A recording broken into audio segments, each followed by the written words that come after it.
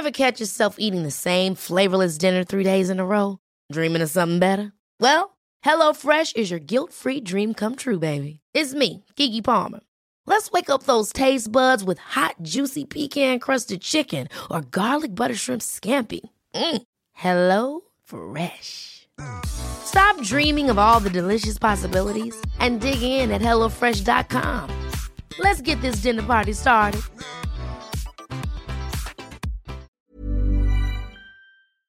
This episode of the Cult Popture podcast was brought to you by our Patreon. If you want to tell us which films we should watch, get up to 2 extra exclusive podcasts a month, give us something to talk about in the post-credit scene at the end of each episode, or join us for our monthly Movie Club Zoom call where we discuss a film together, then please consider joining the cult and donating at www.patreon.com/cultpopture. Okay, welcome along everybody to part 2 of the dumbest looking films we hope are coming out in 2021. This is AJ up in the intro. I do not have a pop filter on. I'm raw dogging the microphone. And I'm just here to let you know that there won't be time codes in the description because this is an episode where we won't be spoiling anything. However, there have in fact been some more delays since recording this about a week and a half ago. So we talk about a few films which have been delayed. Most hilariously would probably be the No Time to Die got delayed again because of product placement that needed to be updated because the product placement currently in it is so outdated. But other movies we talk about in this episode that also, or the previous episode I think, I'm not sure, which have been delayed include Last Night in Soho, Ghostbusters Afterlife, Uncharted, Morbius, and a few others. I think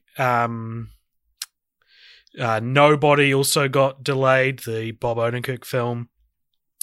So there's a few others that have been delayed. It doesn't really matter, does it? Does it matter? We're just here to, it's been delayed. Stuff has been delayed, so ignore the order in which we talk about the stuff or the release dates we give because they're probably outdated. But without further ado, here is the episode.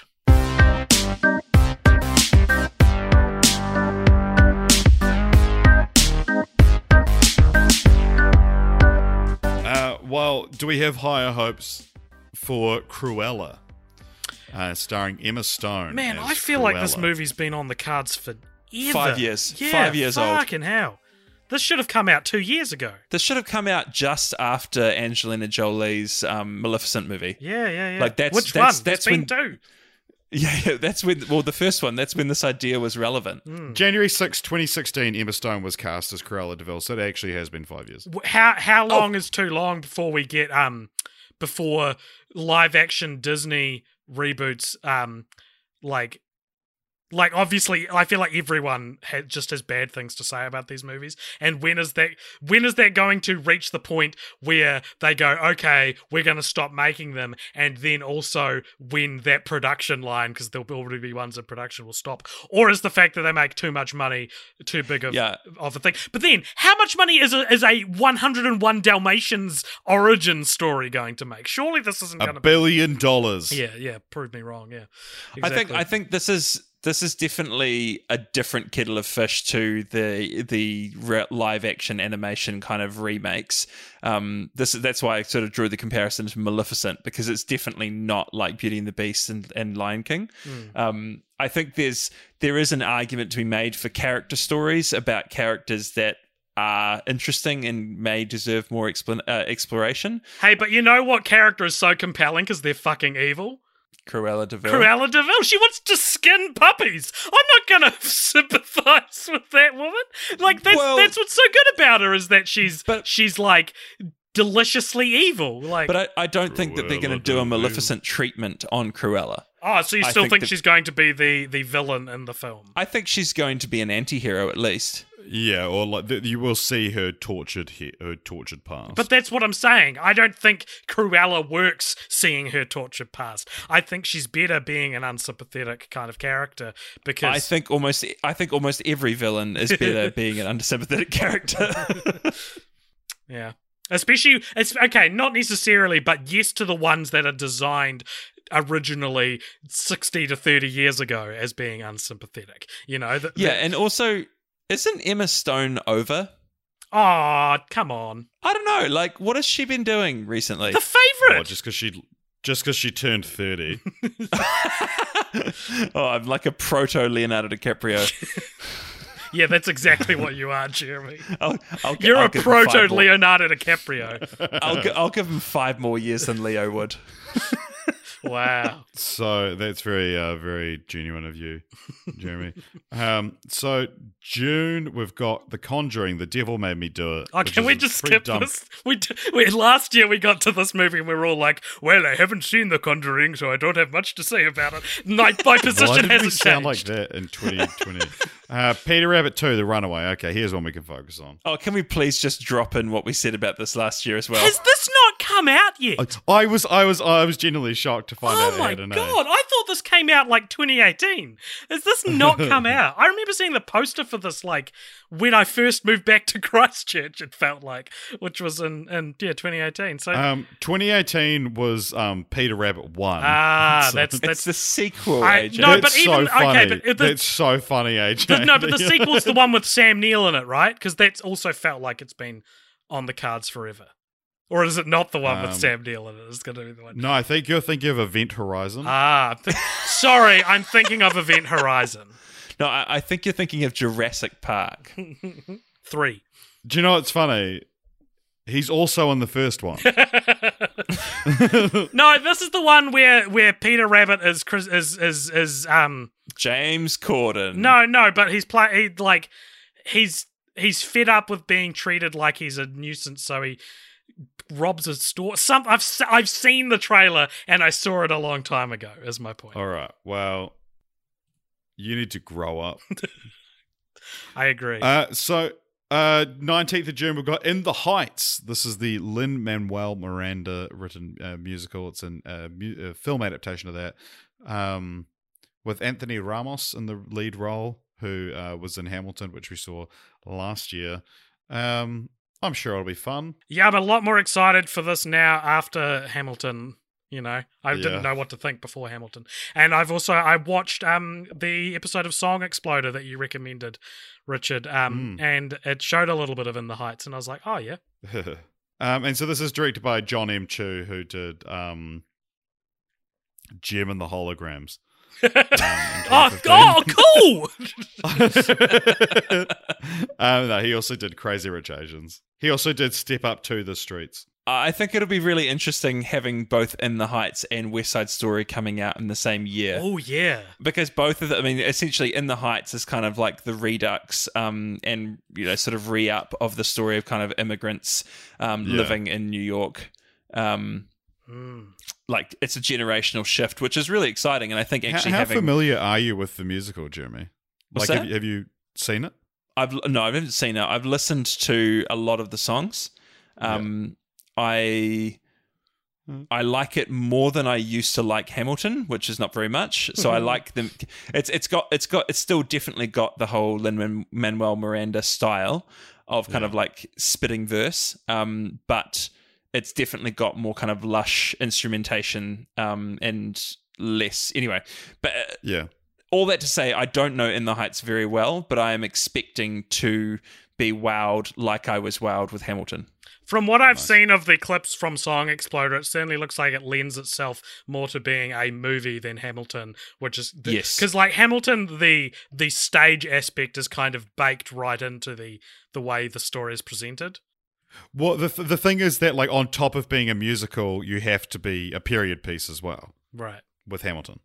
Right. The way that they tell the story through song and Hamilton is a lot more conceptual, so there's a lot of, like, shifting of time and place through and characters speaking to one another and when they're not necessarily in the same place at the same time, whereas In the Heights is much more about like kind of grounded group of people in a certain space at a certain time singing, you know, songs about what's going on. So I think, as you're saying, it lends itself better to being a sort of straightforward movie. Yeah. So also that day, we've got Luca, which is the Oh. new film from Pixar. I didn't know that was coming out this year. Cool. So that's set in a beautiful seaside town on the Italian Riviera. It's a coming of age story about a young boy and his newfound best friend who is secretly a sea monster. The cast actually hasn't been announced for this, interestingly, but the main character is called Luca Portorosso, which is a reference to Porco Rosso, which AJ made a director project video on. I did. And Enrico Casarosa, the director, he made the Pixar short La Luna. He's described the film as an homage to Fellini and other classic Italian filmmakers, with a dash of Miyazaki in the mix as well. So this is a really interesting experience because until right now I didn't know about the sea monster thing, and it kind of sounds like Call Me by Your Name before you say the sea monster. Yeah. I'd seen the poster for it, and it looked like it was going to be one of those Pixar movies where it's like you can't describe it in the same way you can say it's the toy one, it's the monster one. What if blank had feelings? Yeah, it looked like it was just going to be just a kind of themeless, or at least a story which is not defined by its central quirk, you know. Yeah. But it sounds like it absolutely is, because it's about a sea monster. A piece of information I did not realize, did not know. So until I now. just sent you guys a picture of the two main characters, one of whom is a sea monster. It just looks like two boys, and it's like literally that background could be from Call Me by Your Name. I mean, one of them looks like Timothée Chalamet as well. Yeah, And the other one's eating a person? Oh my god, it's Armie Hammer! Pretty funny name for a guy who's outed as a cannibal, eh? Army? Army? That's a bit on the nose. That's the most on the nose name for a cannibal since Hannibal. I should start doing stand up again and put that in. That was a good joke. I'm going to write that down. Jeremy's looking confusedly as if he doesn't know the Army Hannibal cannibal story. Army Hannibal. No, I was getting to the chat so I could see the photo that you sent through. Oh, so you are aware of the Armie Hammer as a cannibal thing? No. Oh, Armie Hammer is 100% a cannibal. his words. I mean, the thing is that Call Me by Your Name is also one of those sort of Pixar ones. It's the Peach movie, right? What if Peaches had feelings? We'll be coming back to Armie Hammer in this podcast. But Really? 25th of June, Venom, Let There Be Carnage. I'm excited. Are you? While looking on Rotten Tomatoes for like our most anticipated films of 2021, there's like, you know, when they're just seemingly randomly generated ads on the side that like when you click on them it takes you to like a really weird website. There was one that just had a real like gaunt picture of Woody Harrelson, and the headline was "The tale of Woody Harrelson just gets sadder and sadder." I just thought that was really funny, but I bring that up because Woody Harrelson is playing Carnage in this movie. Based on set photos, the wig isn't as weird. Directed by Andy Serkis as well, this film, which is interesting. Should have been directed by Chris Cooper. What? You mean Shalto Copley? Is that's you mixed it. You fucked up the callback. You fucked up the callback. Shit. I thought I owned. I think if this was the first Venom movie, I would be relatively excited for this. I think Andy Serkis is a voice that I'd like to hear in this particular intellectual property. I can't believe I did that. What a dumbass. It was my own joke and I What happened, Jeremy, was in your mind, you remembered you'd made a joke about Andy Serkis and you'd made a joke about Chris Cooper, but you didn't remember that it was Shalto Copley, because without that, your joke is nonsense. It's utter nonsense. I did what Hollywood's done. I forgot who Charlotte Copley is.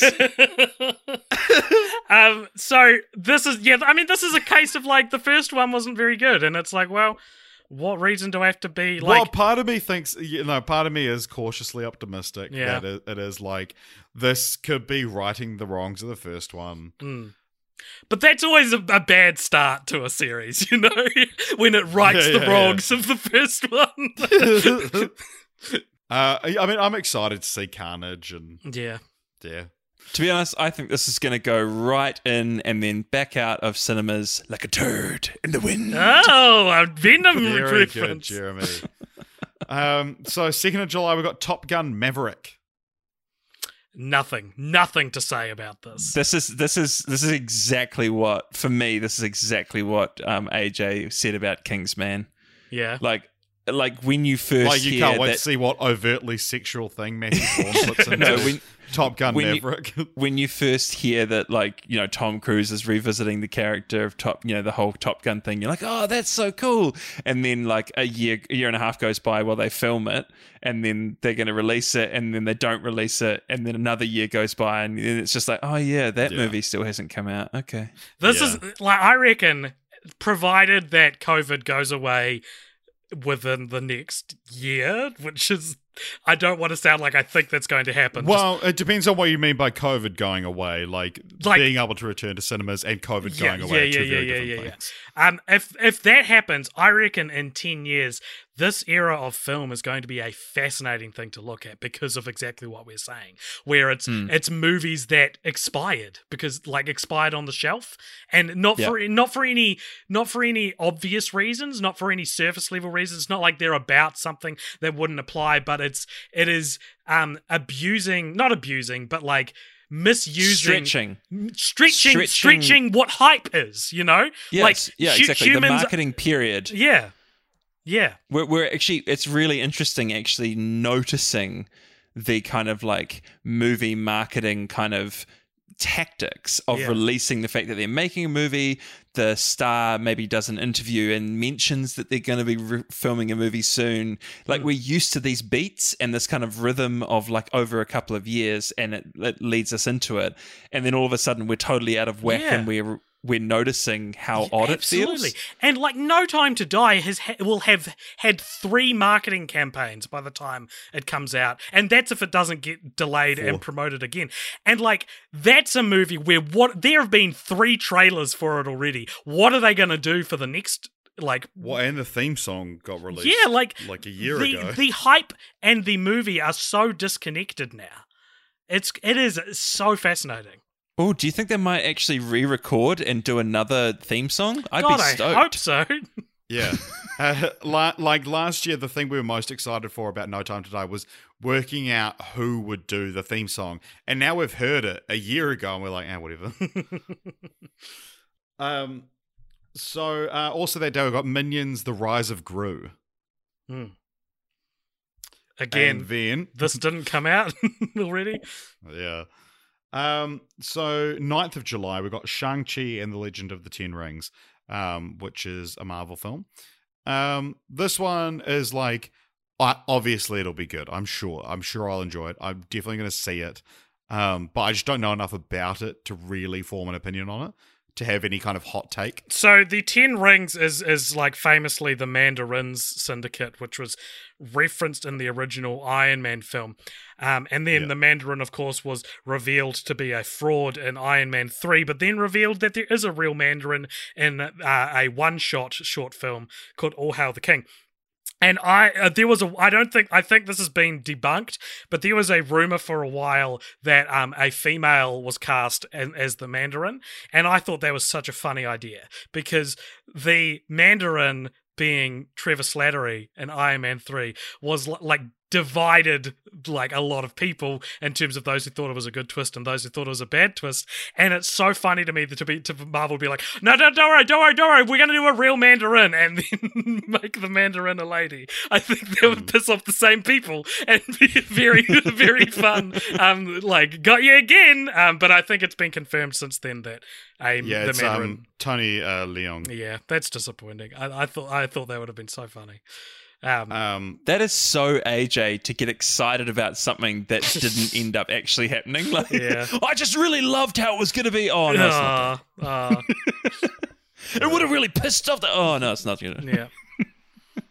So this is being directed by Destin Daniel Cretton, who made Short Term 12 and Just Mercy. Oh, yes. Yeah. And Simu Liu, this is going to be his breakout role, presumably. But everything I've seen him, like, he seems like a very charismatic dude, and he's very cool on Twitter. But also stars Awkwafina. So that'll be fun. Do you like Awkwafina, Richard? I don't really have an opinion on it, to be honest. Oh, okay. You got me. And this was filmed in Australia. So that's all I have to say about that. The Forever Purge, one we talked about last year, this is interesting because this came, I remember this being like, oh, we're making the Forever Purge, and it's the last one, and it's got a really cool premise, and that's all they would say. And now we kind of know the plot. So the last Purge film was called The Purge Election Year, and it was about a presidential election, and kind of one of the main campaigns was abolishing the Purge. So following the presidential elections from the last year and the abolition of the Purge, a Mexican couple escaping from a drug cartel is stranded on a Texas ranch. There, they will be at the mercy of a group of outsiders who decide to unlawfully continue their own purge. So, like QAnon people. Well, it's just like, I don't know, that doesn't seem like a very exciting premise to me. It's just like, people just are doing it themselves, I guess. I've said this the last time we discussed Purge movies. I've missed it's like it doesn't exist for me. I've never seen one. Yeah, me too. I never even heard of them until there were like 3 movies out. For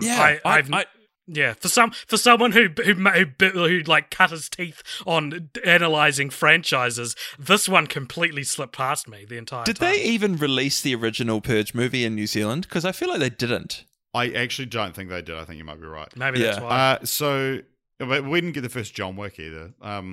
But I've seen the first Purge and the first Purge. I've heard you that I've seen. Make that joke on at least 2 other versions of this podcast. No, you haven't.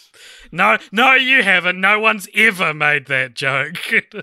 And I just absolutely love the like little smile that you get on your face as you're making it. Like, oh, I'm so clever. It's their fault for calling it the first Purge. Look at me. It's part of my life. All right, well, do you guys want to bring up the next one? What is it? Do you know there's a parody of The Purge called Meet the Blacks? Oh, yeah. So that's something fun. Anyway, here's a fun one to talk about. 16th of July, this is another Warner Brothers HBO Max deal. Space Jam, A New Legacy. Oh, my gosh. Oh, man, I can't fucking wait. I can't fucking wait.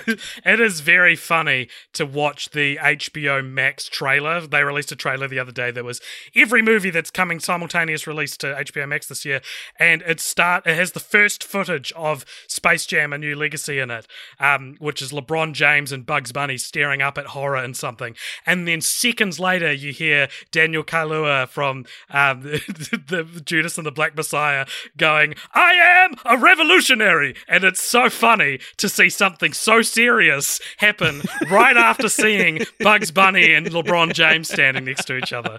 I thought that was very funny. Now, what is interesting about Space Jam: A New Legacy, and for years they've been speculating about Space Jam 2. Since it came out, there have been, rumblings and things every couple of years. And the question was always like, which basketballer will it be? Or will it be Space Jam or something else Jam? And what seems to be the biggest twist of the century is that it looks like they are not replacing the basketball aspect nor the space aspect, but the Looney Tunes aspect is like part of it, but it's actually going to be about crossing through like a bunch of different Warner Bros. Properties. Maybe they'll even go and see Judas and the Black Messiah. We don't know at this point. but it's gonna have like The Mask is reportedly gonna be in it. Pennywise is reportedly gonna be in it. And what? that is the like, I don't want to call this movie genius, but that is the oh yeah thing for me, is that it's not really. I'm sure Looney Tunes will be like the bedrock of the concept. Yeah, that'll be like a fun little third act thing. Yeah. It's also not confirmed anywhere. This is based on leaked stills from a cast rap party. A plot synopsis was released that said that they explore the worlds of other Warner Brothers properties. I just like, I think it is mainly going to be Looney Tunes, but genuinely, could you imagine the movie executive going, hey, Space Jam was really popular with the kids, and you know why? They really love watching basketball players in a movie. They don't really care about Bugs Bunny and all the Looney Tunes. Like those aren't the characters that really get kids going. Sure, but have Looney Tunes or has Space Jam stuck with like kids today? Like, I don't think that's any more. No, but in terms of what appeals to kids, like cartoons interacting with their favorite basketball players, the cartoon factor is the thing that's like the novelty, right? It's not. You're right. Yeah. Yeah. That's the thing that makes it an appropriate kids movie, not Pennywise the Clown. Yeah. Look, anyway, I mean, I've said this before. I love Looney Tunes. Looney Tunes are the best, but I don't think Space Jam's a very good movie, and I have no reason to think this will be a very good movie either. No. But maybe also, it will be. I'm fucking cannot wait. Is there any word on whether or not Kobe Bryant was in this movie? Because that, like, if they had released this movie last year, like a few months after his death, that would have been one thing. But to release a movie that features Kobe Bryant like more than a year after his death, just again, we're really reaching the window of. Yeah, it doesn't say anywhere that Kobe Bryant's in this. Right. I can tell you that LeBron James has been attached to this since like 2011. Like it's been a long time coming. Oh, right, okay. It's just interesting thinking about doing like a sort of zeitgeisty movie about kind of the best basketball players in the world, like who have that reputation, and kind of like Kobe not being around it. And doing one every 25 years. Yeah. Anyway. So we've also got another Cinderella movie coming out that same day. Starring? Do you guys know about this? Starring whom? James Corden. Oh, Lord. Wait, what is it? Yeah. Cinderella. Richard, I can barely hear you, dude. Where is the microphone? It stars Cinderella. Well, it stars James Corden. As Cinderella? As the ugly stepsister. No, James Corden is... Oh, no, I remember this. James Corden and John Mulaney. James Corden, John Mulaney, and Ramesh Rangan... God, I've never had to say his last name out loud. Ramesh Ranganathan. Yeah, as the mice. What, is this a Disney thing? No, it's just a musical. It's Camila Cabello's playing Cinderella. Billy Porter's in it as a genderless fairy godparent. What's this movie called? Adele Dazeem. Adele Dazeem! As Cinderella's stepmother. It's called Cinderella. Right. Pierce Brosnan as King Rowan. Wow. I mean, which studio has done this? Sony. Columbia. Wait, when you said Adele Dazeem, did you mean Idina Menzel? Yes. Right. Yes. Oh, Idina Menzel is... Oh, she's the evil stepmother. That's awesome. Wow, this is wickedly stacked. talented. Missy Elliott's in it. As the Minnie Driver. As the town crier. That's hilarious. Why does James Corden finagle his way into all these big cast movies? It's because it's a musical. And so James Corden is one person... Oh, what? He's like the ugly kid you don't want to invite to the party. And by ugly, I mean ugly on the inside. I'm not being superficial. I invite ugly people to all my parties. James Corden has announced he's like pairing with Weight Watchers. Oh, is Lord. this part of the Cinderella thing? Oh, guys, no. No. It's produced by James Corden, and the story is by James Corden. Oh God. Oh, so he made this because this is him. This is people literally... are going so sour on him. They've stopped inviting him to things. Screw you guys! I'll make my own musical. Yeah, I do love Billy Porter as Fab G, a genderless fairy godparent. That'll be fun. So, 30th of July, a film which at one point, I know, AJ, you were certainly excited for, but maybe the hype has run out, and that is Jungle Cruise. Oh, no, I'm still fully on board the hype cruise for this. I fucking do not care, eh? I just so into think it could be fun. I just think it could be fun. I don't know. Oh, who cares? I do. The Rock's in it, and Emily Blunt's in it. Those two things are the only thing I need to know. Oh, this film's not going to be that good. I'll give you $20. I'll give you $20. I'll take it. I'm not making a bet, but you just said you'd give me $20, and I'm not going to turn that down. Who would have thought that Jumanji: Welcome to the Jungle and its sequel would be any good, though? Me.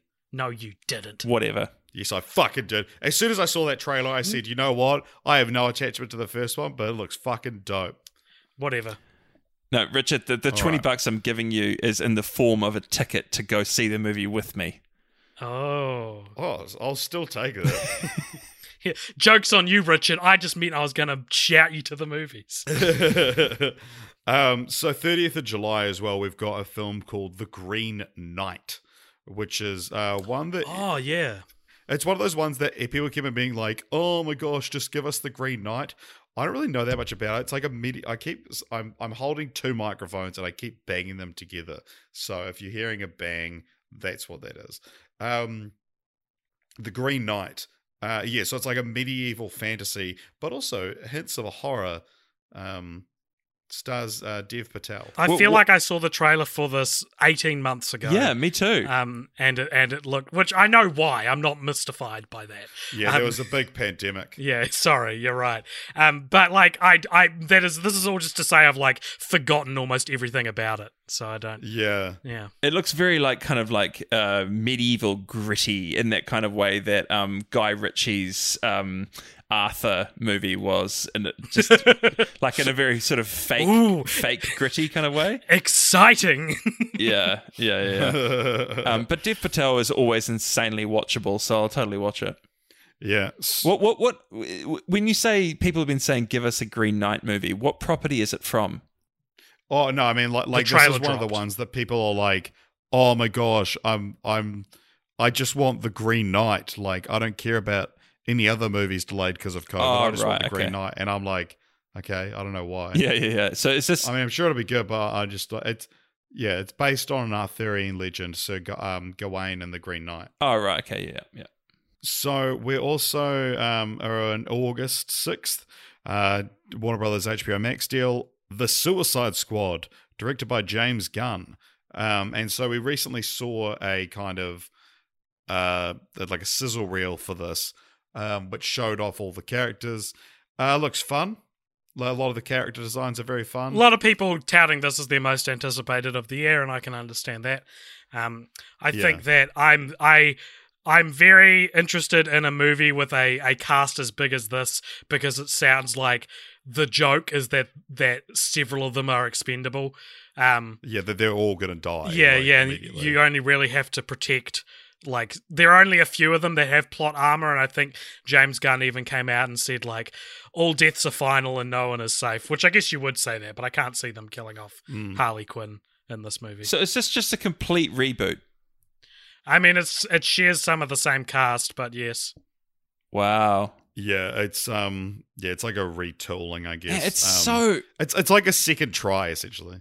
It's the same thing as Venom: Let Them Be Carnage, basically, and it's set on like a tropical island, and it's supposed to be inspired by like a 1970s war action film or something like that. It's so interesting to watch DC like just try, fuck it up, and then try again, fuck that up, and then give it just another go. It's like watching like a really inspirational movie about, you know, some kid who's just not talented at all, but has like all the gumption and will in the world, and so just like doesn't take no for an answer and just keeps going. But that's also kind of creatively freeing, right? Like, it's a blank slate. It's like, yeah, fuck it, do it again. Like, for years, the only things that have stopped good movies from being made is they already tried to do it once and it was bad, you know? And now we're at a point where, like, DC especially, after, like, the famous Batman and Robin Batman Begins gap, is like, they're just going like, well, whatever, like, let's just try again. And it's like, maybe more movies should do that. I feel like the failures do compound, though. Like right now, DC's brand value in my mind is so basement level. Like, there's just... But it's better than it was a few years ago.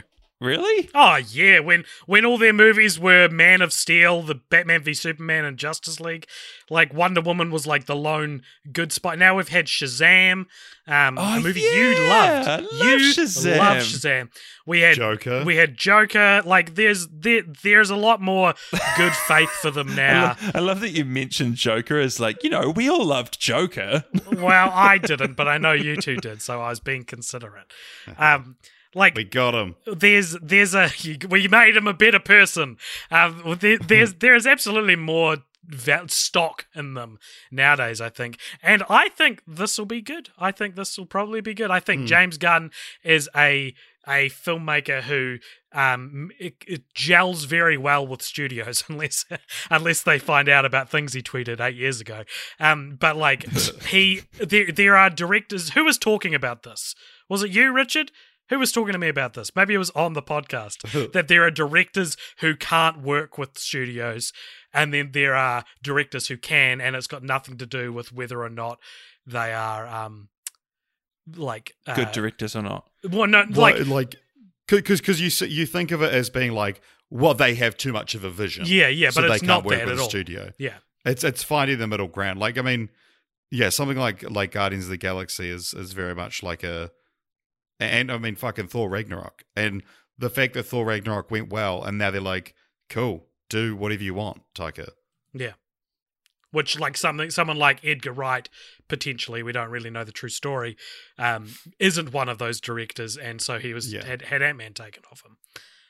And the same can be said for several other Star Wars directors. Yeah, fucking all of them. But yeah, this is an incredible cast. And the other interesting thing about this, so John Cena also stars in this, as Peacemaker, who's kind of he described him as a douchey Captain America. He's a ruthless killer who believes in achieving peace at any cost. But there's a TV show based on Peacemaker in development, which James Gunn was in lockdown, and instead of taking a break, wrote a TV series, and so now they're up in Vancouver shooting that. That's crazy.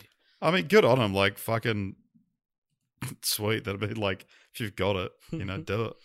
Flaunt it. If you've got it, flaunt it. And in this case, incredible writing talent and an incredible drive to keep writing. Why, and also a lot of money. Sorry? Just kidding. So same day as Suicide Squad, we've got Hotel Transylvania 4. Did you guys know that there was a fourth? No one wants this. Yeah. Not even the kids who enjoyed Hotel Transylvania 1 to 3. It just seems like such a trilogy movie, a series. Yeah, it's insane that you'd make a fourth one. Where's your microphone, Richard? 4 is such a weird number for a film franchise. You are minuscule right now. I can't hear you at all. Oh. Sorry. Here we go. Yeah. Because it's annoying because I really love and want to support Genndy Tartakovsky, who made the series, and I feel like, he's quite he's a very internet popular. Like, a lot of dudes on the internet are real into Samurai Jack and Primal, but then his most prolific work is Hotel Transylvania, and all his stands are kind of like, oh yeah, there's Hotel Transylvania, and it's like, oh, please make something else instead. It looks like he's not making the fourth one. Oh, well, good. He's better than it. Well, he is making something else instead. What is he making? Probably Primal Season 2, which apparently is excellent. I've not seen it. He's probably making royalties from the characters that he created. Very cool.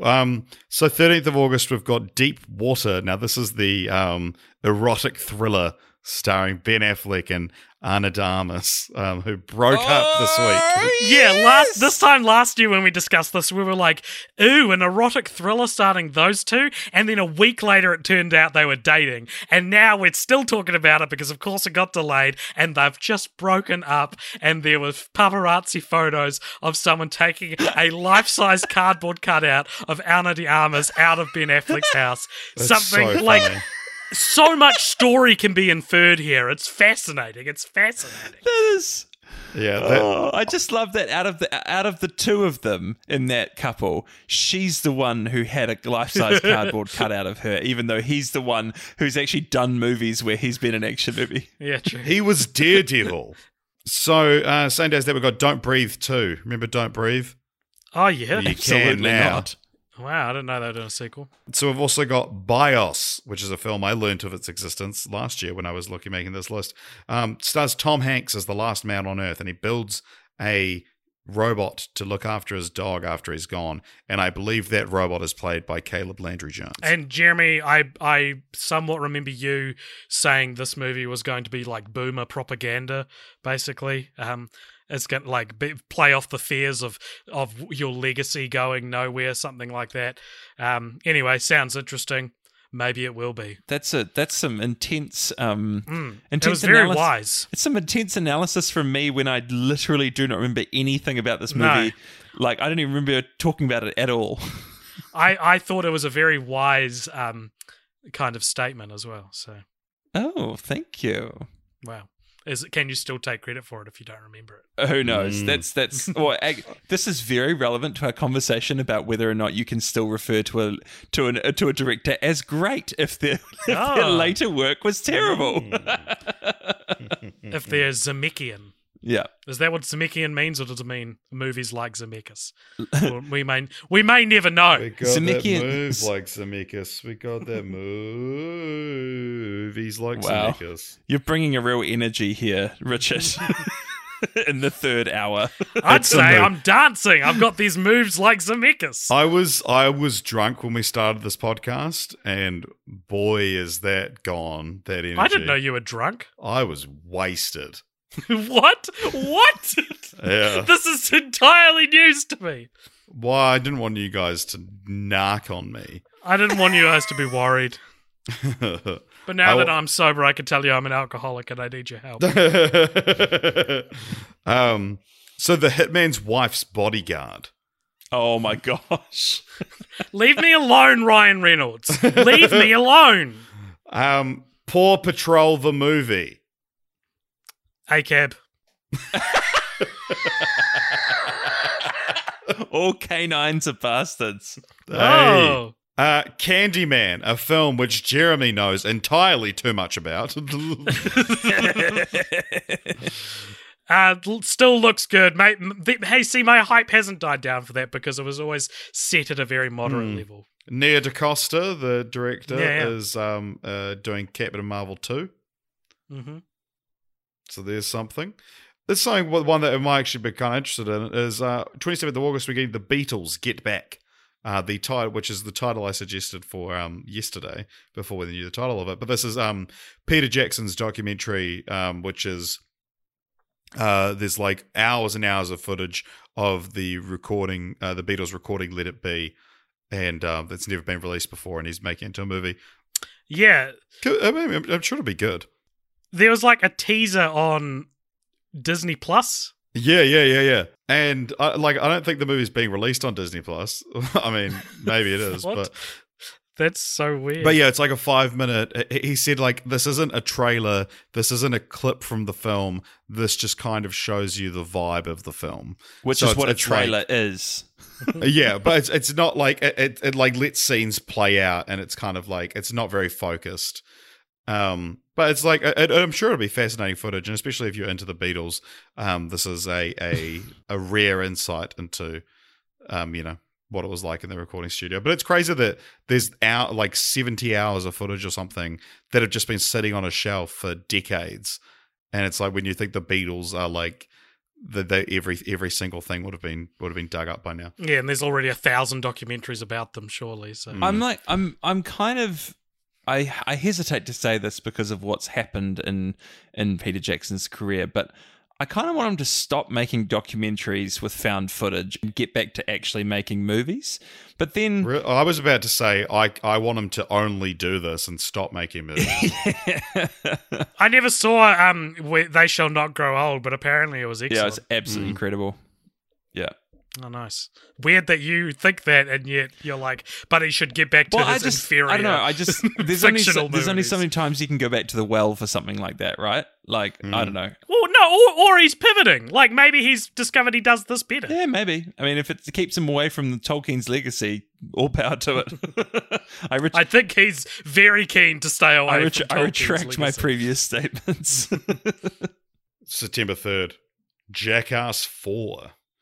what I'm sure will be a very, very sad film. This is literally what Borat 2 should have been. Like, this, like Jackass, the feel of Jackass 4 coming at us is how we would have all felt if we had been told earlier on in the year that the Borat 2 was coming out. Yeah. So this is The Borat 2. The Borat. It was. It made the news recently because Johnny Knoxville and Steve-O were hospitalized due to onset injuries. Because they're like 50 now. Bam Margera stupid. did like a video. I think he was filming a Cameo, the website where you can get fucking celebrities to shout you out. And he's like in hospital, waiting for them. And like, cause like Bam Margera is just makes me sad now. I mean, like he's gone through a lot of shit, especially with the death of Ryan Dunn. But yeah, it's going to be interesting to see how this is not just really sad. Yeah, yeah, really. I heard Steve-O talk a couple years back about his like stand-up show where he just gets a professional wrestler to choke him till he passes out, and that's the bit. And I was like, man, this dude has got this is all he knows, This is all Steve-O knows, is to hurt himself for entertainment, and I'm worried about Steve-O. I'm worried about Mr. Stephen O. But like the thing is that this brand of humor is just so deeply like mid-2000s, and we've all moved on from that kind of humor. Like you get like it's like if Ashton Kutcher, said that him and Dax Shepard were coming back for another season of Punk'd. Like it's like instead he's saving women from a lifetime of sex slavery. Yeah, that's right. See, that's modern comedy. No. Ashton Kutcher knew to keep up with the times. Why can't Johnny Knoxville? It's reverse punked. He's unpunked. Right. Yeah, so I morbidly curious is my anticipation of that movie. I hope we see them poop on another dollhouse. That's the one sketch I remember from Jackass number 2 was them pooping on a dollhouse. Do you guys know there's a Resident Evil movie coming out? I do. It has Kaya Scodelario in it. Oh yeah, as Jill Valentine. Yeah, so this will be. She's playing Claire Redfield. Oh, sorry. Yeah, that's the other one. There's 2 female protagonists of Resident Evil. This will be the first great video game movie. Isn't it? It's funny though, isn't it, that it's like things that are outdated or don't work. Video game movies, zombie movies, Resident Evil movies. So it's like all rolled into one. Let's try and make this happen, gang. Let's just pull up our bootstraps and really try and make this one happen. But without Mila Jovovich. Yeah, it's like a straight reboot as well. Like it's.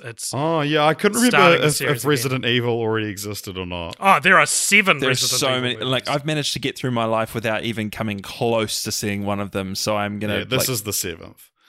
Second one, John, really cool moment I remember in the second one from when I was 12, where the villain, it's right at the end of the movie, the villain who's in the helicopter leaving with the heroes, they kick him out. They're like, no, you have to stay behind with the zombies. And they kick him out of the helicopter. He falls to the ground, and he's desperately crawling away. And they leave him a gun to shoot himself with, and he starts shooting at the zombies. And he realizes he's not going to do it, and so he puts the trigger to his head and pulls it, and it goes tick. And then he looks down, and the zombie of the father that was a good guy who he killed earlier in the film is the one to deliver the bite to the villain. That's how the villain dies in Resident Evil Apocalypse. And it was good stuff. It was really good stuff. God, it was good. And the thing is that you don't get action like that anymore. Resident Evil Apocalypse 2004 was the height of cinema, the height of action, and the height. And in conclusion, ladies and gentlemen, thank you for coming to my talk. Thank you for coming to my Z talk. The Z, I think you know what it stands for. All right. After that, we've got a film which puts Annette Bening, Russell Brand, Dawn French, Kenneth in Branagh, a cage, Gal Gadot, Jennifer Saunders, and Letitia Wright. Wait, isn't this just that trapped on a boat with a 100% cannibal Armie Hammer? It's Death on the Nile. Oh my god, Armie Hammer's in there. This will be his last film, surely. Like, imagine being his PR right now.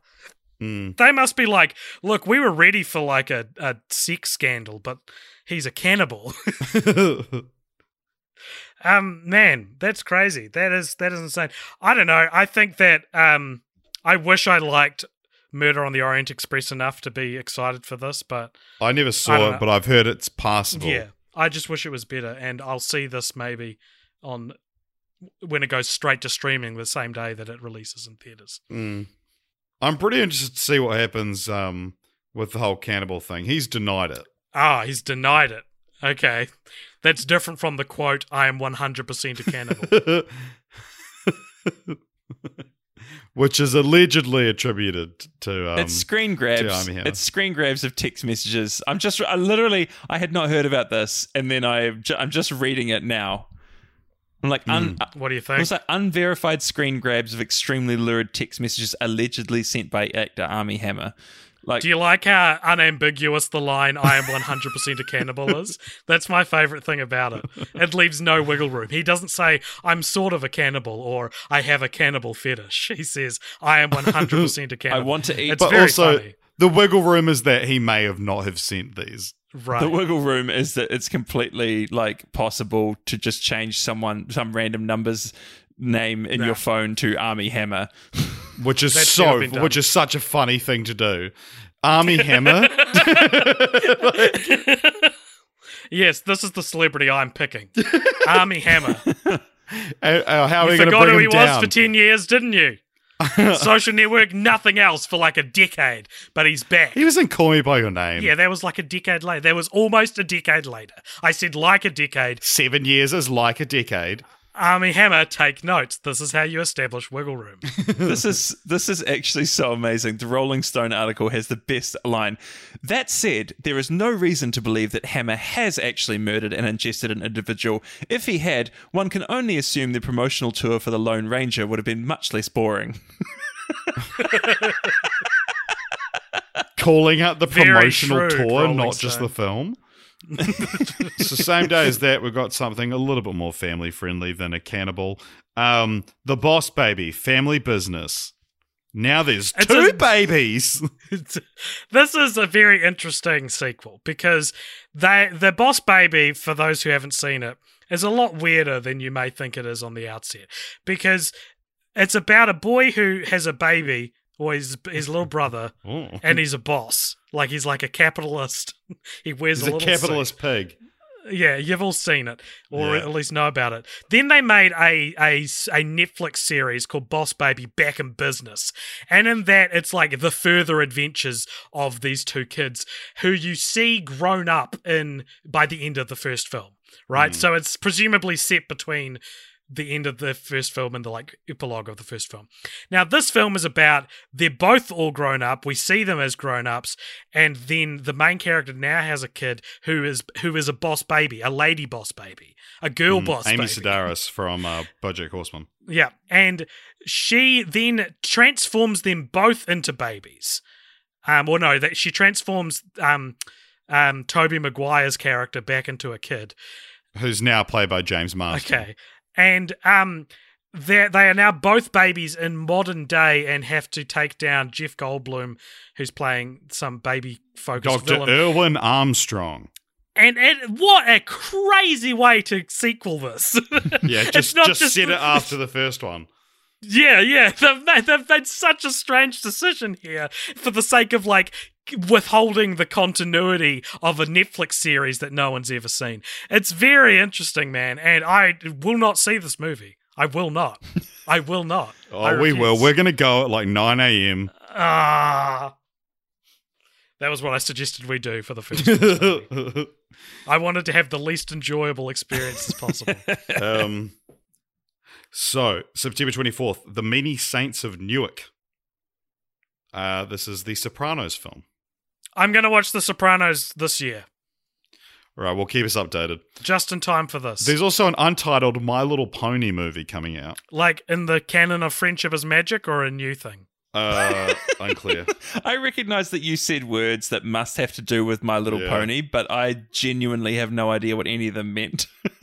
Yeah, well, here's a film which I know you want to talk about, AJ, or you did at one point at least. Dune.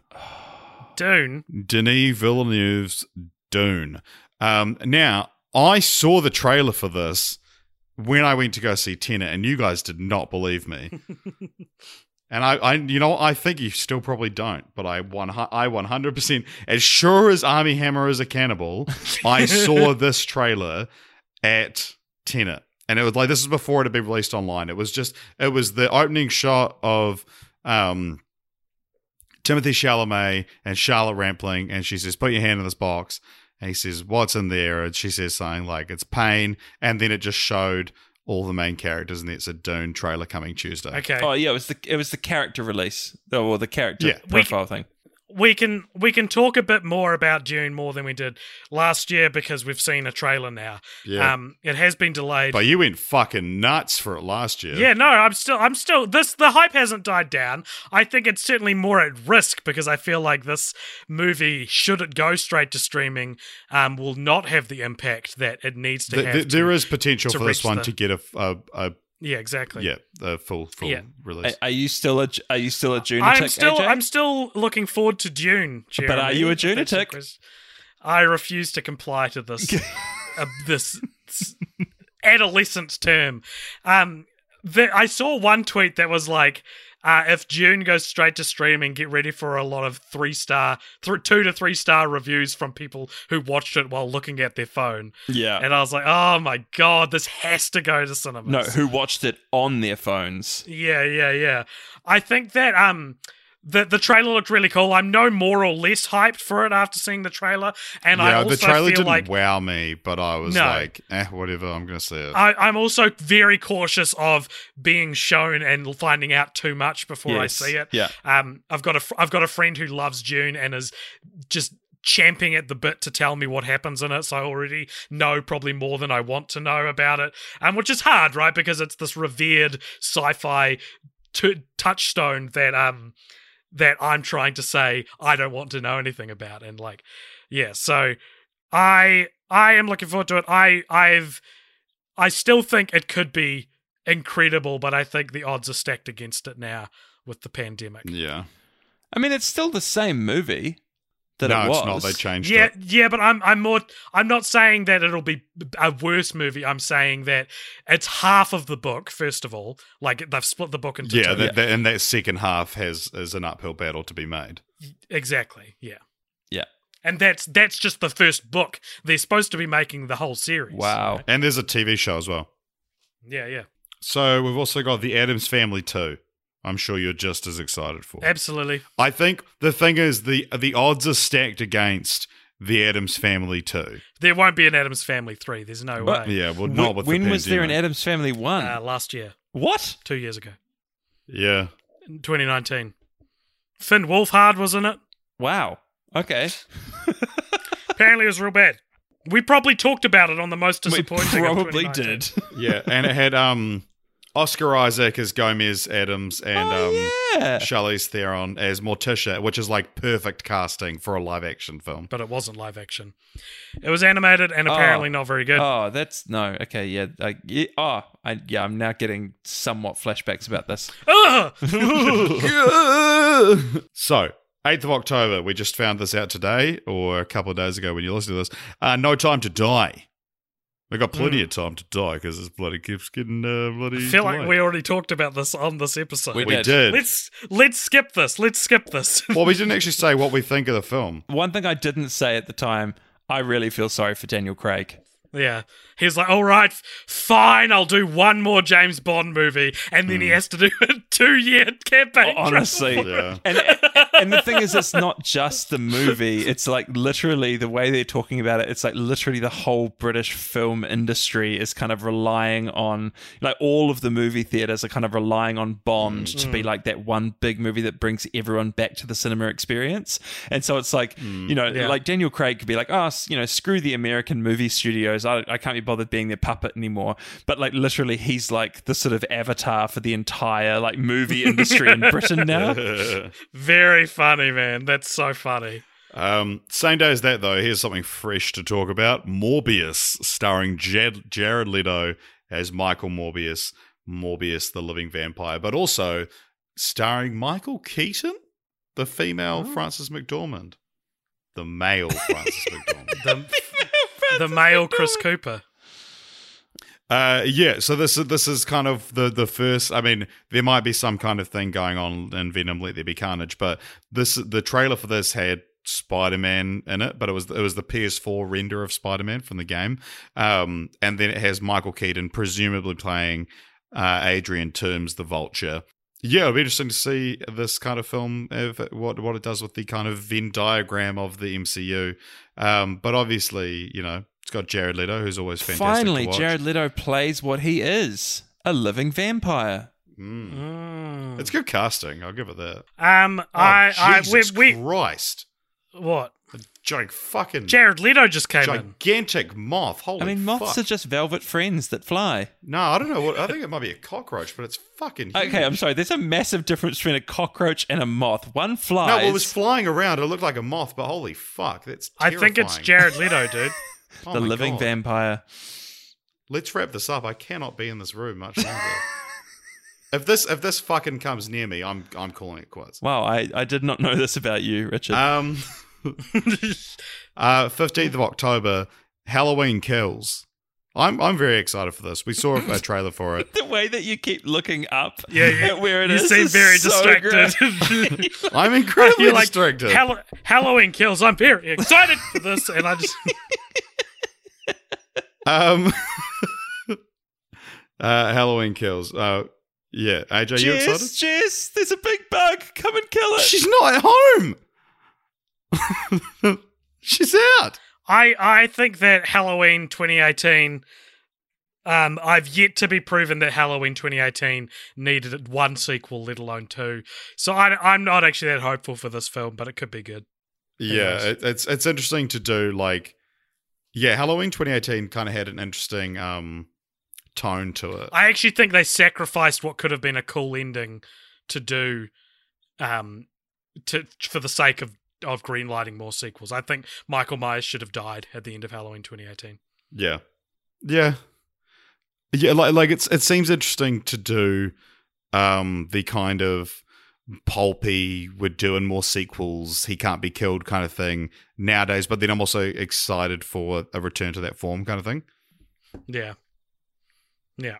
So after that we got Last Night in Soho. Yes, the Edgar Wright horror movie, which he released pictures of today, I think. This is interesting because this is another one where it's like, because they're not really calling it like a horror now. I remember it being announced as like Edgar Wright's doing a horror movie. Woo.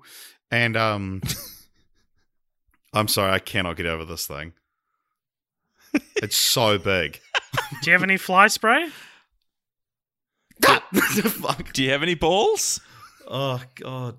Oh fuck. I'm so uncomfortable with this. Oh my gosh, it's a bug, Richard. It's not going to do anything to you. You have no idea how big this is. Well, you haven't taken a photo of it, which is the reason we don't know. Oh God. Okay, it's landed again. So Last Night in Soho. This was again delayed.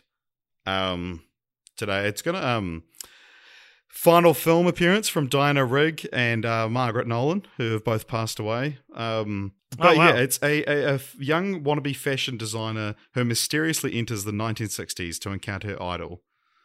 As does, interesting. I've never heard any of the plot about it at all before. Yeah, it's interesting, eh? Because I was kind of sold this as like, oh, Edgar Wright's doing a horror movie, but it looks to be a bit more like a psychological kind of creepy thriller. A concept time travel movie? Yeah, it's supposed to be inspired by British horror films like Nicholas Roeg's Don't Look Now and Roman Polanski's Repulsion. I mean, this has been my most anticipated for several years now, you know? Yeah. All right, Eternals. Once called The Eternals, now just called Eternals. And what do we think about that? Yeah, so, well, this is kind of like Chloe Zhao's. I'm excited that the fact that this has been moved, because this was like we were supposed to last year get Black Widow and Eternals, and then they've now put Shang-Chi in the middle of that, seemingly to put Eternals maybe in like Oscar season in November. So they could be hanging a lot of hopes on this. Chloe Zhao has come out and said that she wrote the script for it, and that she was very much allowed to do her own thing. I'm excited for it. I'm excited to see. There's a lot of practical sets by the look of it, and a really like kind of artistic director. Take on a Marvel project like that. The fact that it spans millennia is kind of one of the things that's like I'm a little bit like iffy on. That it's potentially maybe like too big and too mysterious. I'll be honest with you guys. I'm struggling to talk about movies I remember talking about on the last time we did this. Do you remember talking about Baz Luhrmann's Elvis? No, I don't. Let's talk about it. Okay. Well, do you know much about it? Is it Baz Luhrmann doing an Elvis movie? Yes, Elvis Costello. Very cool. It's stars Tom Hanks. Not as Elvis. As Elvis? Not as Elvis. He's playing Colonel Tom Parker. Austin Butler is playing Elvis Presley. Oh, well, that's a role made for Austin Butler. He plays Tex in Once Upon a Time in Hollywood. Like literally, Elvis Presley's entire life was just to set up a character for Austin Butler to play later on in his life. Absolutely. I don't know. What is Baz Luhrmann's ratio for you guys? Is he? Oh, he's always exciting. I've enjoyed one of his films, and it was Moulin Rouge. And I haven't seen Australia, but I didn't like The Great Gatsby or Romeo plus Juliet, and Strictly Ballroom's okay. Yeah. I liked Romeo and Juliet, and Moulin Rouge is incredible. Australia was 3 films, but he made them 1. And The Great Gatsby was awful. So, yeah, he's just under 50% for me.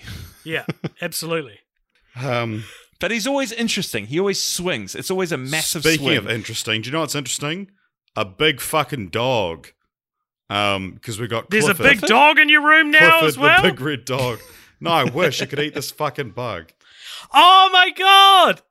Yeah, the Clifford the Big Red Dog trailer dropped, and it is the Cats of 2021. Have you guys seen this trailer? Yeah. The wrong creative decision. The wrong creative decision to make here for the Clifford the Big Red Dog movie. They literally just took a dog, sized him up, and digitally painted him red, and it's fucking weird looking. It's going to be a weird film. It's going to be a bad film. And also, he's a puppy, and Clifford was real small when he was a puppy. Oh my gosh, I'm just looking at it now. This is horrendous. It's messing with Clifford lore. Yeah. It's fucked up. It's fucked up. It shouldn't have been made. He should look more like the live-action Garfield than an actual dog. Imagine if the live-action Garfield just looked like a photorealistic cat. That's what this is. Ghostbusters Afterlife, we've got 11th of November. Remember this? Jeremy's stuck on Clifford the Big Red Dog, I think. No, sorry. I clicked on the wrong Clifford the Big Red Dog movie trailer. It's a satire trailer where they basically put like it made it into a horror movie, like sort of a combined, like they've taken all these shots from like Godzilla and King Kong and people like looking up and being like it's so good. Anyway, sorry. Very funny. Yeah, Ghostbusters Afterlife. How do you guys feel about it? Again, like this is like I was barely excited for this the first time. We did recently see a new ghost named Muncher. Yeah, who's a big blue version of Slimer. Looks pretty weird, but look, Ghostbusters is one of those properties that I actually feel has been underused. I feel like, at least in terms of like mainstream success, they haven't done a lot more than just the 3 movies. And yeah, sure, give me another Ghostbusters movie. Give me it. Give it to me. I have no great affection for Ghostbusters as a concept or a franchise. The reason for me not seeing the 2016 reboot was that I just wasn't interested in Ghostbusters, and I'm still not interested in Ghostbusters. So, But are you interested in Paul Rudd? I mean, he's very cool and very sexy. Finn Wolfhard. Say the same thing about him. He's a sexy little boy. How old's Finn Wolfhard now? He'd be 18 now. So yes, Richard, you can call him a sexy little boy. He turned 18 like less than a month ago. Actually, it's his 18 year and 1 month birthday tomorrow. He's officially a sexy little boy. This is weird. 19th of November, this is rapidly going downhill.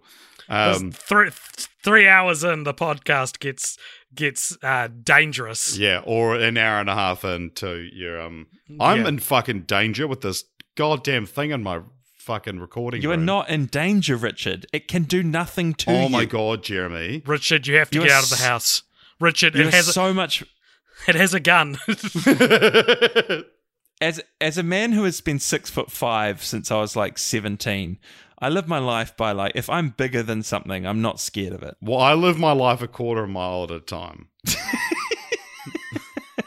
It's the only way to live. Okay, so we've got Mission Impossible 7 coming out this year. Really? Sign me up. Yeah. Really? Sign me up. Wow! That's amazing. I had no idea. I didn't know that was coming out this year. That was an adorable reaction, AJ. Oh, well, that's it. Really? Wow. That's my most anticipated of 2021. Yeah. Yeah. You know, I'm still probably looking more forward to Dune, but that was my most anticipated of 2020. Yeah. Yeah. Hope deferred. I will never bet against the cracker team of Tom Cruise and Chris McQuarrie. Yeah, man. Have you seen that some guys filmed him and he's just Tom Cruise, he's just sitting atop a moving train and they like drove up beside the train and they're like filming him and Tom Cruise is looking down at the camera with a big grin on his face and like waves at them. It's really funny. It's like everyone in the scene knows how funny this situation is. Like the people driving the car are like, is that Tom Cruise on a moving train? And Tom Cruise is like, you found Tom Cruise on a moving train. I totally understand why you find this funny. It's very good. And then he starts screaming at them to not be so close to each other. Yeah. Honestly, I love that clip, man, of Tom Cruise yelling at those guys. Good on him. He gets it. He gets it. I'm just watching the clip now. It's so cute. He's like, yes, it's me, Tom Cruise. Yes, I want a moving train. Not only am I exactly who you think I am, I'm on a moving train. Something which was already funny before you knew I was Tom Cruise. But yeah, I mean, I can't wait to see what they do with this. It's an incredible franchise, and it just gets better. We must get a title announcement soon or something like that. That's exciting. You'd hope so. I wonder what they'll call it. Encanto, November 24th. This is a new Disney movie with music by Lin-Manuel Miranda. Is this the like what area of the world? Colombian. Colombian. Yeah, this was in the Disney investors meeting. They showed stuff about this. I don't know much about it, but you know, again, just like Raya and the Last Dragon, I will probably see it and probably be good. It's the 60th Disney film. Ah, cool. Walt Disney Animation Studios, that is. Now, here's one that I wrote down and I forgot why it was of note. So let me just look that up. That's not what I was looking for. Is it the Mitchells versus the Machines? No, it wasn't. I have written that down there. So this is Gucci. It's directed by Ridley Scott, and it's stars Jared Leto, Al Pacino, Adam Driver, Jeremy Irons, Lady Gaga. Jared Leto and Adam Driver in a film together. Interesting. Yeah. It's a lot of weird energy. What's it about? The story of how Patrizia Reggiani, the ex-wife of Maurizio Gucci, plotted to kill her husband, the grandson of renowned fashion designer Guccio Gucci. This sounds like the plot of like American Crime Story season 2. Yeah, the assassination of Gianni Versace. Is this the same thing? Or is this No, a it very happened twice, similar I guess. story? What? Aren't they both fashion designers? Yeah, Yes. well, so the Gucci and this is the grandson of the actual fashion designer. So this the cutthroat world of fashion designing, huh? Yeah. How old is Ridley Scott these days? Is he still making good stuff, or is he Zemeckis? Well, he made what is it? Exodus, Gods and Kings. That good. wasn't very good. Oh, No, was it wasn't. not? He made Prometheus, That wasn't very. I haven't seen. which Prometheus. was not good. Okay. He made The Martian. Oh, that was good. Maybe there's hope yet. He's also got The Last Duel coming out this year, which was also stars Adam Driver and Matt Damon and Ben Affleck. And this was written by Matt Damon and Ben Affleck. Okay. And that comes out like a month before his other film, which is interesting. His last film was All the Money in the World. Did that get received positively in the end? I think Well, so, with yeah. Christopher Plummer, it did. Christopher Plummer jokes evergreen. Until they're replaced by something else. So West Side Story. Jeremy, do you want to do your little spiel about this again? Yeah, come on, Jeremy. Come on, Jeremy. Give the people their Dance, monkey, dance. I'm just really interested to see Steven Spielberg do a musical, because I have great faith that his talent will cross over, but it's musical movies are a really different beast, and especially when the original West Side Story is such a classic. And there's almost no reason to remake it. Like it's always dangerous remaking a musical. It's always dangerous making a musical film, and then it's always dangerous to remake a beloved classic. And they're remaking a beloved classical musical film. So it's like, but it's Steven I Spielberg. wonder what drew him to this project so much. It's such a specific. Boomer money. Wow. Because all the boomers are going to go see this because they went and saw it when they were teenagers and like early 20s. Okay. If you say Yeah. so. I mean, it's a great musical. It's what's really interesting, and I think I said this last year, was that the choreography for West Side Story is one of the most set in stone pieces of musical history. So whenever anyone does West Side Story around the world, they have to use the original choreography, which is now really dated. Well, how hard can and it be to they- do the exact choreography? You just have to snap your fingers, right? That's 100% of what I know about West Side Story. Exactly. But they've got permission from the people who own the rights to West Side Story, the show, to do new choreography, which could be awesome. And I think it's one of the most. Do we know if this is like a modern retelling? Until I see a trailer, I don't know. Let me have a look. I believe that they've changed the races of the different gangs. Right. Because it was kind of the Jets were like the Italians, I think, and then the Sharks were Puerto Ricans, Right. which was kind of what was going on. And I think that they're changing the racial makeup of the two different gangs, and so To both that white. would indicate to me Yay!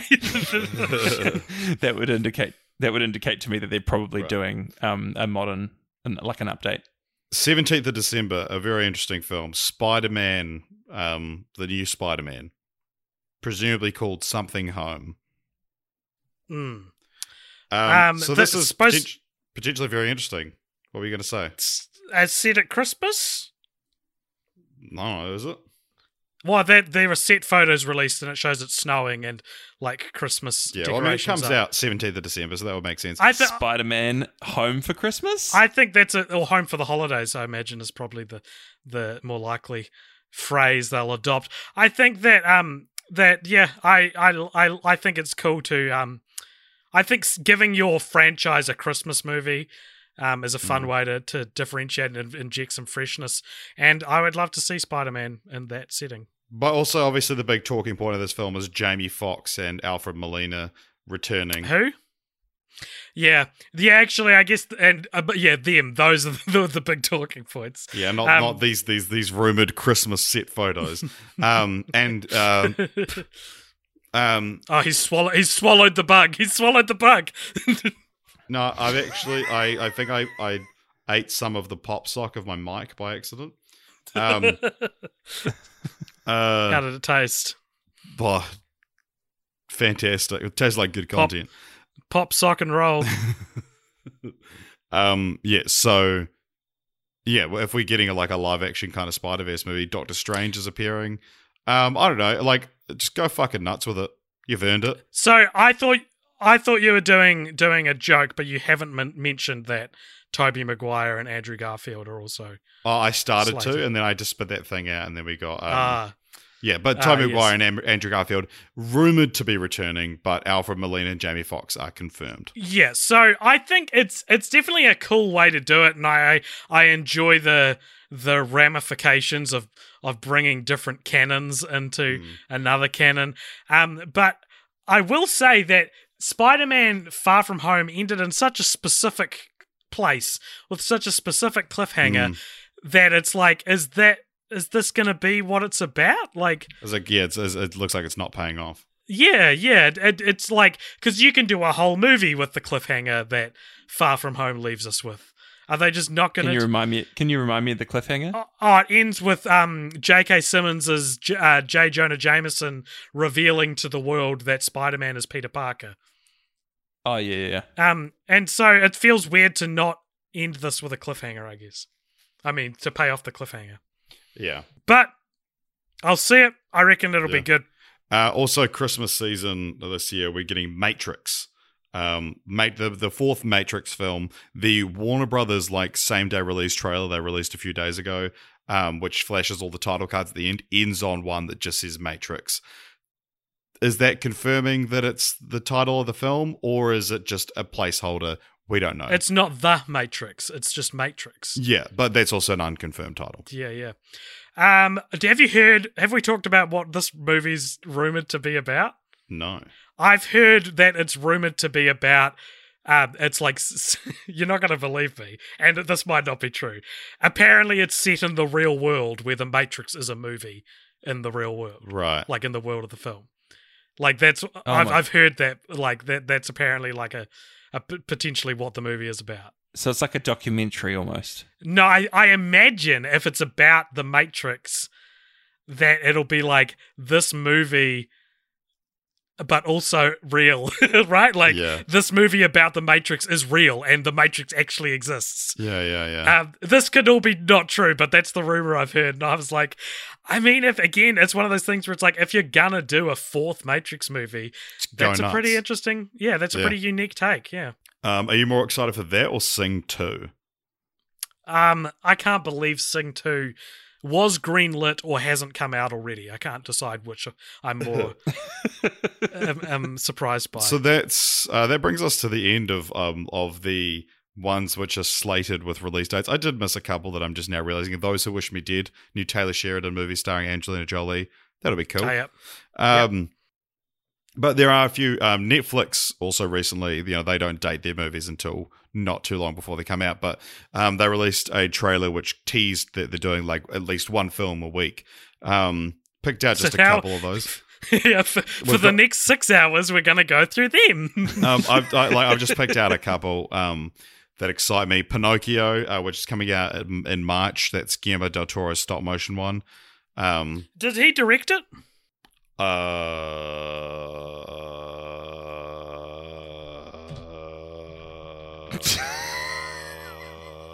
Oh my god. The moth has taken over his body. He did direct. So it's the first Guillermo del Toro film since Shape of Water then. Co-directed, to be fair. But okay. Army of the Dead, a film I'm weirdly very excited for. This is Zack Snyder's it's a zombie heist movie. It's set during a zombie apocalypse, and it's like a team of, I guess, mercenaries or people who dress up as mercenaries who go to Las Vegas to pull off the ultimate heist. It has a prequel film which has already been filmed and is, I presume, coming out this year. And it also is getting an anime sequel series, I think. And also, they... In a pretty interesting move, one of the main stars was Me Too'd last year, and his character was replaced in the film by Tig Notaro. which means that they filmed all of her scenes. Like she'll have never met the cast, I guess, if they've replaced all the shots with what was his name? I can't remember his name. Chris D'Elia. Yeah. Chris D'Elia. He was outed as sending raunchy Snapchats to underage girls, and there was a clip that released of him. Very funny clip. It being interviewed on like some kind of podcast where they talk about how you can save Snapchats, and he's like, but Snapchat deletes them, right? And they're like, yeah, but you can save them. Yeah, but you can screenshot it. Yeah, and just the look on his face is like a man realizing that he's his career about to be found out. Yeah. Anyway, I am also pretty excited for this, and I'll tell you why. It's because I can listen to the argument that Dawn of the Dead is Zack Snyder's best film. I think that this is an original story from Zack Snyder, which actually the only original story he did was Sucker Punch, which sucked. But I don't know. This feels like a healing thing for him, and it feels like there's a. Do you know what it is? It's that there's a lot of good energy around it. Like it's like it feels very positive. It feels like people are very positive around it. I just realized we didn't fucking mention at all is the Snyder Cut. Yeah, well, I'm sure it'll be bad. That's my hot take. It'll be better, but I'm sure it's going to be bad. I'm not saying they're a 4-hour fucking Justice League. Who thinks that's an improvement? Well, it's just like release the Snyder Cut and Justice for Han are both happening this year. I cannot take this. Like, if we're going to talk about fan service, my goodness. Okay, but director cut culture is a good thing, I think. Right. Well, it depends on the director. Because I'm okay with. No, whatever. If there are more, like, I think it's interesting. Yeah, release the David Ayer cut of Suicide Squad. Whatever, do it. Cool. I think it's interesting. Another film that I'm looking forward to that's coming out on Netflix this year. This was kind of the big reveal at the end of the trailer. Is a film called Don't Look Up, which is Adam McKay's new film. It stars Leonardo DiCaprio and Jennifer Lawrence, who portray two low-level astronomers attempting via media tour to warn mankind about an asteroid that will destroy Earth. It also stars Cate Blanchett, Meryl Streep, Jonah Hill, Timothée Chalamet, Ariana Grande, Himesh Patel, Matthew Perry, Tyler Perry, Melanie Linsky, Ron Perlman, and Chris Evans. Wow. Do you know what it reminds me of? What? It reminds me of Pandemic. You mean Contagion? No, Contagion. It reminds me of Contagion. It feels a little bit like it might do the same thing that The Big Short did, where it just like cuts away to celebrities explaining things, which would explain how there's such a big cast. Yeah. And why someone like Matthew Perry's in the film, where it's like, here's Chandler from Friends to tell you about this. Because what was the last? He hasn't been in a film since 17 Again. He legitimately hasn't been in a film since 17 Again. Wow. 12 years ago. Yeah, this is like every year it's now seeming that I'll get a movie which I anticipate will be my favorite Leonardo DiCaprio film. Fingers crossed. Because Adam McKay, like might be doing a bit more of a fun role here, which is always kind of what I've criticized him for not doing. The film called The Mitchells vs. the Machines, later retitled Connected, later retitled The Mitchells vs. the Machines. So this is the Lord and Miller animated film about how phone equals bad. Although Look, they have actually, Lord and Miller have come out and said it's not just phone bad. And they used those words, which inspires me it fills me with hope. Yeah. They did they direct this, or is this another one of their producing credits? I believe it's a producing or writing credit. Because this is sort of the successor to Spider-Man Into the Spider-Verse in a lot of ways. It's the same animation style. Yeah. I'm not particularly enamored with the plot, but I think it looks incredible. We talked about this with the new SpongeBob movie. It's that very fun stop motion looking animation that I will go see it for that alone. Well, you can watch it on Netflix. I won't have to go anywhere. I will go to my couch and see it. Yeah, because it was sold to Netflix earlier today. Blonde Ana de Armas playing Marilyn Monroe. I've been looking forward to this for years. She looks great. There's on-set photos of her, but it will be very interesting to see how well she does with the voice. Yeah. The Power of the Dog. This is Jane Campion's new film. It was filmed in Auckland here. It stars Thomasin McKenzie, Benedict Cumberbatch, Kirsten Dunst, Jesse Plemons, Paul Dano. who were Interesting. in and around the place where I live and Jeremy lives. Very recently. And then just to finish off, we've got a few films. That's all we've got for Netflix. There's a bunch more. We go look them up. Oh, actually, there's also Tick Tick Boom, which is Lin-Manuel Miranda's directorial debut. Oh. And there's a film called Red Notice, which has Ryan Reynolds, Gal Gadot, and Dwayne The Rock Johnson in it. But I'm sure it'll be bad. I'm sure it'll be this year's Six Underground. So we've also got a few films that are currently undated. Most of which I imagine won't come out this year, but we've got The French Dispatch, the new film from Wes Anderson. I'm sure this will come out at some point. Wicked, no chance this comes out. Aww. Black Adam, unlikely to come out. Next Goal Wins, Taika Waititi's new film. I imagine that'll probably come out October, November sometime. And Blazing Samurai, to finish the podcast, Blazing Samurai, which is an animated remake of Blazing Saddles, starring cats who are also samurai. Oh my gosh. I think it's a great idea, and we've said before we're going to do an episode on movies that should get animated remakes, and I think this is a great launching pad for that All right, episode. well, we'll look for that when Blazing Samurai comes out. Yeah. God, 3 hours. How do you wrap up a 3-hour podcast? How do you do it? And look, here's what I think we should do. Gentlemen, what is the dumbest looking film that you hope is coming out in 2021? For me, it's Clifford the Big Red Dog. What do you guys think? I've got to say, it's Chaos Walking for me. Yeah, just to finally put an end to that. I'm going to go The Unbearable Weight of Massive Talent. Really? You don't think it's going to be any good? I think there's a good chance it'll be dumb, but I hope it comes out. Oh, no way. Or Space Jam, I guess. Right. Oh, yeah. Okay. Yeah. If you want to support Cult Pop Show, you can like us and follow us and subscribe to us at all the different social places. At Cult Pop Show on Twitter as well, at Cult Pop Show on Instagram. And stay tuned for our post-credit scene. And I apologize if this is a little... This felt different from previous year-long overviews, where it feels like we're all a little more pessimistic and all a little more down in the dumps about it. Yeah, fucking the world did that to us, and I'm sorry that I've been distracted for the last hour. But I need to wrap this podcast up and go get some fly spray. Definitely take a photo of the insect for the Discord.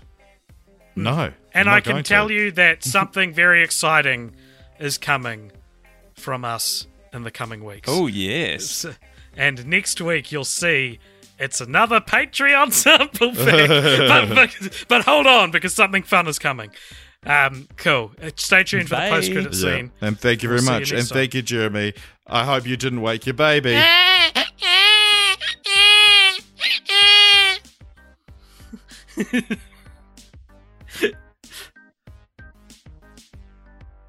Okay, thank you very much for listening to the final second part of it's not most anticipated. It's the dumbest looking films we hope are coming out in 2021. Did I say 2020 at the start? Oh my god, that's so embarrassing. Anyway, this is the outro. So if you've enjoyed this episode, please leave a comment wherever you can or on the Discord, and tell us what do you think is the dumbest looking film that you hope is coming out this year.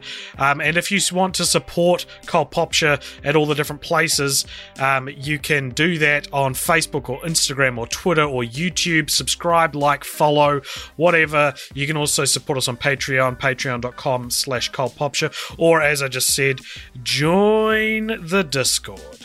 So get on that, get amongst it, and we'll see you next week. Next week is probably going to be another Patreon sample pack, but then we're going to be returning to film franchise fortnights after that.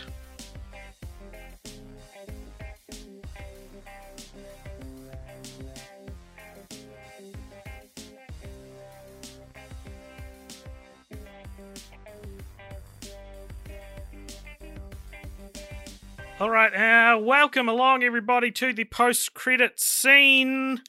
Hey! It's us, we're back again. Richard, you were gone briefly, But now you're back. I was actually here the whole time. I just felt too nervous to say anything. That's fair. I do give off a commanding presence, which prevents other people from feeling like they can express their thoughts. That has been a critique of mine. Richard, this is the post-credit scene where every episode we go to our patrons at patreon.com/cultpopture, and those who donate $5 or more are allowed to give us a question to ask, or each other. Allowed to ask us a question. And last episode, the question was from my brother Nick. And this episode, the question is from your sister Emily. Oh. And Emily asks, if you could go back one moment in time with all the knowledge you have now, what would you do to change the course of history? I think about this all the time. I'll get the obvious out of the way. 9/11 is too much of a responsibility. If I went back in time long enough, I'd be like, I cannot let this be. Although maybe with great power does come great responsibility, but how do you even stop 9/11? Well, this is what I think about all the time is like, because say you went back and put yourself especially put yourself in the body of the, 8-year-old that you were at the time in New Zealand. What could an 8-year-old in New Zealand do to stop 9/11? And I think... I'm Sandra, and I'm just the professional your small business was looking for. But you didn't hire me because you didn't use LinkedIn Jobs. LinkedIn has professionals you can't find anywhere else, including those who aren't actively looking for a new job, but might be open to the perfect role, like me. In a given month, over 70% of LinkedIn users don't visit other leading job sites. So if you're not looking on LinkedIn, you'll miss out on great candidates like Sandra. Start hiring professionals like a professional. Post your free job on linkedin.com/achieve today.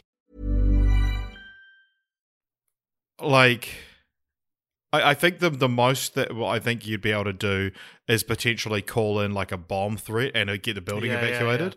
It would be too hard to try and actually stop 9/11, but I think you could try and minimize the casualties. Yeah. There's a lot that I would go back and change in my personal life that, we don't need to go. Obviously what the question was meaning as well. Yeah. It's like if you go around a circle, everyone's answering this question. One person's like, I'd stop 9/11, and the next person's like, I would have tried to stop her leaving. I wish I could have said something. Why did I do the wrong thing? Yeah. Why didn't I tell her I loved her? Why did I let her go? This hasn't happened to me. There's also I would love to take back some scripts with me and make movies before they were made, or pitch them. Like in Lost, how they go back in time and Hurley starts writing Empire Strikes Back. Nice. And that episode's called Some Like It Hoth. I would go back. I would probably start Cult Popture earlier.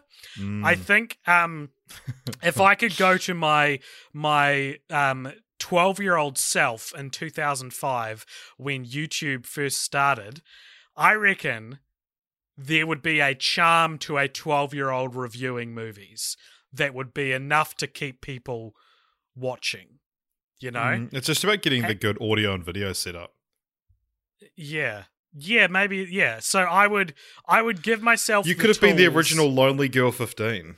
Sort of, yeah. I would have given myself the tools to be better at YouTube and do video essays and maybe start out with movie reviews, because I think I was probably capable of that at 12. Right. And maybe people. And would you try and get me on board for the podcast? I think so. I think. What would you if you were to go back to 12-year-old me? Well, I guess when did podcasts? When would have been the right time to start a podcast? I guess 2009, 2010. Yeah. To really get on the ground floor. How would you convince 2010 Richard to join your podcast? This was 3 years before we met. I'd be like, hey man, here's this hot new thing. You like movies, I like movies. I actually don't like movies yet. I'm more into music right now. Okay, let's do a music podcast then. Oh. Well, we don't have to start. Do we have to start the podcast? I think we could have started the podcast when we met. It would have to be very very soon after we met, probably too soon. But we were fast friends, so it's not impossible. Yeah. You think it would be impossible? I think there's nothing you could have said that would have made me start the podcast with you until the very moment you did. Wow. And if you'd missed that moment, it wouldn't have happened either. And that would be my answer to this question. There's a brief 5-minute window where I was open to the idea of starting a podcast, and you caught it. That would be the answer to this question. It'd be like, what could you go back in time and change? I'd be like, I'd ask Richard earlier than when I asked him to be on the podcast. Yeah, or I'd start Cult Popture earlier with someone else.